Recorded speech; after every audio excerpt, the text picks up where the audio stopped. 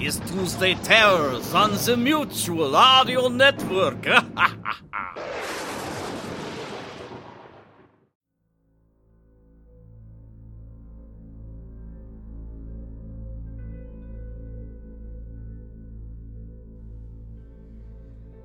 Welcome to Tuesday Terror here on the Mutual Audio Network.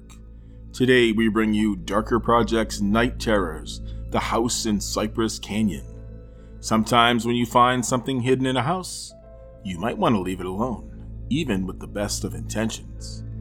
That's followed by We're Alive Chapter 3, The New Arrivals.